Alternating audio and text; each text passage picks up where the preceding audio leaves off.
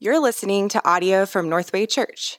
For more information about Northway and additional resources, please visit northwaychurch.com.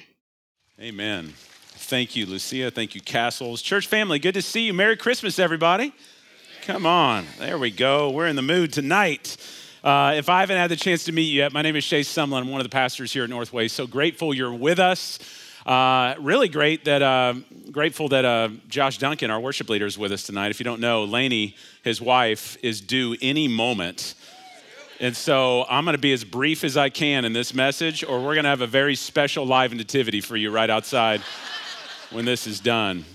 But we are grateful to be together here this Christmas Eve. If this is your first time with us at Northway, we're grateful you're here. We are not a flashy church, not super impressive. We don't have fog machines. We don't have crazy lights. We don't have flying drummers. We don't have a lot of things that are going on. But what we do have is the body of Christ gathered here tonight to celebrate and to worship our Savior who is given to us. So that's what we're here for. Tonight is really an extension of a sermon series that we've been doing for the last several weeks in our Advent season here at Northway called Worthy of Our Songs. We've been looking at some old school, OG, antique hymns around Christmas, and we've been looking at the meaning of them, the theological meaning of them, the history behind them, and why they're worthy of our singing. We've looked at classic carols such as O Come, Emmanuel. We looked at Come, Thou Long Expected Jesus. We looked at Hark the Herald Angels Sing. Last week we looked at O Holy Night. We're even going to do a bonus episode next week on New Year's Day. We're going to look at Joy to the World, which is actually not even written as a Christmas song, believe it or not. But we're going to look at that next week. But this week, tonight, on Christmas Eve, as we prepare our hearts to celebrate the birth of our Savior, we want to look at a song that has, over the years, become actually the most popular song to sing on Christmas Eve. It's actually, many of you may not even know, the most recorded song in all of human history.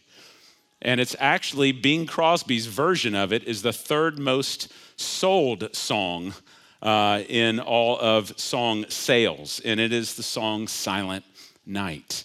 For us, it's really the context behind the song that becomes the biblical hope that we look to in Jesus Christ, that points us towards him. It becomes the reason why this song is worthy of our singing, and especially on a night like tonight. If you're not familiar with a little bit of the history of the song, it's actually written in 1816. It was written by a Catholic priest named Joseph Mohr. Joseph Mohr was born in Austria in 1792. He was the third, the youngest of three illegitimate children in his family. His dad, who was a mercenary soldier, took off and bailed on the family, abandoned them, deserted the military, took off. Left the mom, who was impoverished, who was a seamstress, to try to make ends meet. She could barely do it. And so in God's grace, it was a local church in Austria who took those children in and fostered Joseph Mohr. And actually, it was the choir master who kind of became a spiritual father to Joseph Mohr and began training him in music. But eventually, Joseph Mohr got trained to be a priest himself. And so by the time 1816 rolled around, he's pastoring a church in Austria, and he takes the time to write this. It wasn't even written as a song. It wasn't even written as a hymn. It was written as a poem that was entitled, let me use my German real quick here for you, Stille Nacht and Heilige Nacht. Take that, German, right there. It means silent night, holy night. And 2 years later is when this song would come alive. 1818, Joseph Mohr is now pastoring at another church, St. Nicholas Church of all churches is there. And it's Christmas Eve, 1818. And as the story goes, that afternoon, as they're preparing for the service, the organ in that church breaks, and they don't have any way to perform the music that they had arranged for that evening. And so quickly, in a panic, Joseph Mohr goes to his desk, pulls out this poem that he had written 2 years earlier, hadn't touched it since. He runs 2 miles down the road to his organist's house, Franz Gruber, not to be confused with Hans Gruber of Die Hard fame, but Franz Gruber, and says, I need you to arrange some sort of music that can be written for a guitar that a choir can sing to this poem. And then it took off. Christmas Eve, 1818, Silent Night, Holy Night, takes off and becomes incredibly popular, not only with that congregation, but with many others, all the way to the point to where by 1839, the song had made its way to New York City, where it was translated to English and became for us Silent Night, Holy Night as we know it, and then would actually become the most popular song in American history in the 1860s. But that's a little of the background on this song. And here's how the song goes. We'll sing it here in just a moment. Silent night, holy night. All is calm, all is bright. Round yon virgin, mother and child, holy infant, so tender and mild. Sleep in heavenly peace, sleep in heavenly peace. Silent night, holy night, shepherds quake at the sight. Glory stream from heaven afar, heavenly hosts sing Alleluia. Christ the Savior is born. Yes, Christ the Savior is born. And then the last verse, silent night, holy night, Son of God, love's pure light. Radiant beams from thy holy face with the dawn of redeeming grace. Jesus, Lord, at thy birth. Jesus, Lord, at thy birth. Joseph Moore wrote this poem because at the time, the Napoleonic Wars had just ended, and they had absolutely shredded apart Europe, had divided the people. It was hostile. There was all kinds of devouring going on, continual infighting and hostility, war-torn country, much like social media on any given day. And what's interesting to me is this is what inspired Joseph Moore to pen this poem because of the division that was around him from the Napoleonic Wars. What made this song the most popular song in America in the 1860s? What's going on in the 1860s? The Civil War, which was shredding our country, dividing our country. And so in writing this poem, Joseph Moore is doing a couple of things. One, he's taking himself in his mind's eye back to that night in Bethlehem, imagining a still night in which Christ was born, as is described in Luke chapter 2, of the angels over in the skies, over the shepherds in Bethlehem, yet against the backdrop of another war-torn Israel being dominated by Rome at the time. And he takes himself to that manger scene. But secondly, and most importantly, in writing this poem, he is pointing himself with all the division around him to the peace that can only come in Jesus Christ. And he wrote this to point others to the peace that can only come in Jesus Christ, the true peace that Jesus has brought to the earth as the only answer for mankind's hope of reconciliation and peace with God and to one another. And in fact, this is what the scriptures tell us that the birth of Jesus was indicating when he came into the world, that ultimately the culmination of Jesus Christ's work on the cross is this, as Paul writes in Ephesians chapter 2, starting in verse 11. Just listen to these words. Therefore, remember that at one time you Gentiles, you were separated from Christ, alienated from the commonwealth of Israel, and strangers to the covenants of promise, having no hope and without God in the world. But now, in Christ Jesus, you who were once far off have been brought near by the blood of Christ, for he himself is our peace, who has made us both one and has broken down in his flesh the dividing wall of hostility by abolishing the law and the commandments expressed in the ordinances, that he might create in himself one new man in place of the two, so making peace, and that he might reconcile us both to God in one body through the cross, thereby killing the hostility. This text is a great reminder of why it is that Jesus came, what we celebrate this evening together, and what this song, Silent Night, is ultimately pointing us to, is that reconciliation has happened. Peace has come upon the earth. And there are really two great hostilities that the scriptures speak to that exist in our lives that Christ has come to cease with his peace.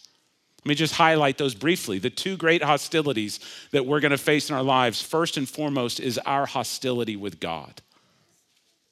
Your greatest hostility in this life, as stressful as this week has been, is not the shopping that you've just endured. Your greatest hostility is not the in-laws that you are currently hosting right now. Don't nudge them right next to you. Your greatest hostility is not our government and the politics. It's not the bills that you have to pay. As stressful as all these things can be, no, our greatest hostility is actually not one that's external, it's one that's internal. It's not even one that's first and primarily horizontal, it's first and primarily vertical. It's our hostility with God. The Bible calls it sin. And it's that condition that we are born into, that we are born with, every single human being, because we had a forefather in our human race who was the first to rebel against God, who in Genesis chapter 3 rebelled against God's commandments and chose to be his own God. And in doing so, all who are made in his likeness, which is you and I, are born into this world in this condition of sin and rebellion towards God. Sin is not just something you do. Sin is actually what we are. It's what dwells within us in our rebellion with God. It is born within our hearts and it affects all that we think and that we say and that we do. And when our first parents sinned, a judgment ensued, a curse ensued upon all of humanity. And it led as a result to us being separated from God, making us now not his family, but his enemies. And there is no amount of good works, the scriptures tells us, no amount of religious efforts, no amount of charitable merit that you can try to earn in order to win the favor of God back, in order to win that reconciliation and that relationship with God back. We are born separated from God, and we are unable in our own selves to repair that relationship. Only God could provide the perfect solution by sending his own son, Jesus Christ, who is like us in that he was born in the flesh, but he was unlike us in that he was conceived of a virgin without sin as the rest of the human race, and who could live the life that you and I failed to live, who would die the death on a cross that you and I deserved to die, and who would raise from the grave to give us new life. Y'all, this is why Christmas and Easter are inextricably connected, because Christ's purpose of being born was so that he would die, so that he would raise, so that we could receive new life. This is the hope of the promise of Jesus Christ coming into our world. And only by placing our trust in Jesus Christ, in his work, not ours, can we, through faith in him, receive true salvation, true reconciliation to the Father, and have peace between us vertically, and peace that is in our soul settled once and for all. This is first and foremost why Jesus came, to bring reconciliation for us and God. But in addition to that, the second hostility that we face, and we face it every day, is our hostility with one another, right? We all do things that bother us. You do things that bother me. I do things that bother you. You have family, they're gonna bother the mess out of you the next 24 to 48 hours. It's gonna happen. We have hostility with one another. But once we are brought near to God as an act of grace that is received by faith, only then does the scriptures tell us that the dividing wall comes down. Those of us who are once enemies towards each other, now we who've received the same grace from Jesus Christ, the playing field is leveled. We all have access to the same Father. We're all brought in by faith into the same family, and we have been made one. People who are totally different than us, people who are formerly enemies of ours, are now made into family called the church. A new humanity in Jesus Christ with God as our new head, and now making peace with one another. Y'all, this is something that the United Way cannot do. This is something that the Red Cross cannot do. This is something that your Kiwanis Club cannot do. This is not even something good sportsmanship can do. This is something that only the work of Jesus Christ has come to do, to unite us to God and to unite us to one another through grace that is received through Christ's work on the cross by declaring that our sins have been forgiven and that we are made new. This is the hope of Christmas. This is what Joseph Moore was looking to when he contemplated that manger scene in Bethlehem, thus describing what he saw in the birth of Jesus Christ as nothing less than the dawn of redeeming grace. If you are lacking peace in your life right now, the Bible doesn't promise that by putting your trust in Jesus, all your circumstances are going to change. No, they may actually get even worse in some ways. You are not promised utopia right now. That day's coming when Christ returns. But right now, we are not promised that. But it does promise that we can be made right with God. It does promise that we can be forgiven and we can be made new. And you can experience a kind of silent night in the recesses of your soul and a peace that the scriptures say transcends all circumstances. And that you can be brought into a new family. And you can experience the oneness that Christ has come to bring us. Y'all, this is the joy and the hope of Christmas.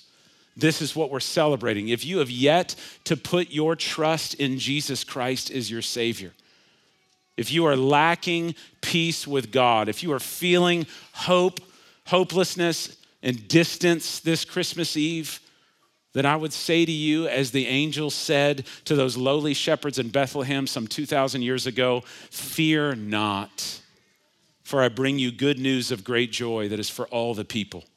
For unto you in the city of David, a Savior has been born who is Christ the Lord. Fear not. By the way, just side note, I was watching it this afternoon. How many of y'all watched Charlie Brown Christmas this year? Again, anybody? Well, less than half the room. Y'all got to step up your game.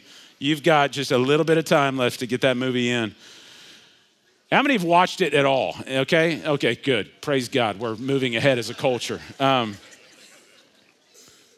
Many of you may know this, some of you may not. One of the most beautiful hidden things in Charles Schulz when he wrote this for CBS decades and decades ago, the central character at the reading of the good news of Jesus Christ is Linus. And Linus steps onto that stage. Linus is deeply insecure. He's the only one that carries a blanket around everywhere he goes. He's deeply insecure. And if you've ever watched A Charlie Brown Christmas, you'll notice when Linus reads these words, fear not, it's the only time he drops his blanket. Because his deepest insecurities are met in Jesus Christ. So I don't know how you came into this room tonight. I don't know what kind of hostilities and stresses and insecurities you're walking in. But I know there is a God who has provided peace for you that transcends all circumstances, who has brought his son, Jesus Christ, into the world, a Savior that is given for you. And if you have yet to cease from your striving, I would invite you, turn from your own works and put your trust in the work of Jesus Christ and allow him to make you new from the inside out and become your security. Amen? And invite you to do that. And if you've already done that, then for those of us who have, then let us join with the angels in exclaiming as they did that night, glory to God in the highest, and on earth peace with those whom he is pleased. In the spirit of that, I would love for us to now sing Silent Night. I want to invite the band back here up on the stage. I'm going to ceremonially light our candle here in just a moment, but I want you to do this. As we sing this song, I want you to put yourself for just a moment at that manger, among the shepherds, beholding Jesus Christ. with all the division, with all the hostility that is around you, posture yourself as beholding Christ's birth and just be in awe of the peace and the forgiveness and the reconciliation and the hope that has now come into the world through Jesus Christ that is for you. That is for you. Thank you for listening to this message from Northway Church. A podcast should never replace gathering with God's people to worship Jesus. So we want to encourage you to be a part of a local church family. We meet every Sunday at 9 a.m., 11:15, and 4 p.m., and would love for you to join us as we encounter the truth, beauty, and goodness of Jesus.